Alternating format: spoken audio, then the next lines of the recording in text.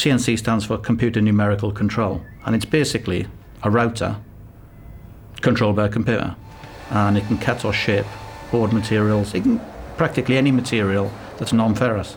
Generally, it's ideal for doing repetition. It will do the same part over and over again, and they're all exactly the same and perfect.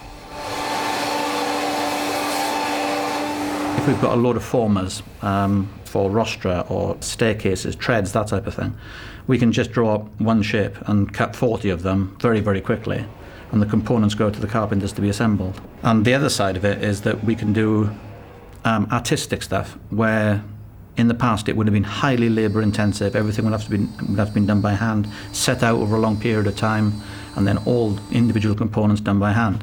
Whereas now you just take a drawing, feed it into the machine, half an hour later, out comes that part, and it's much, much quicker.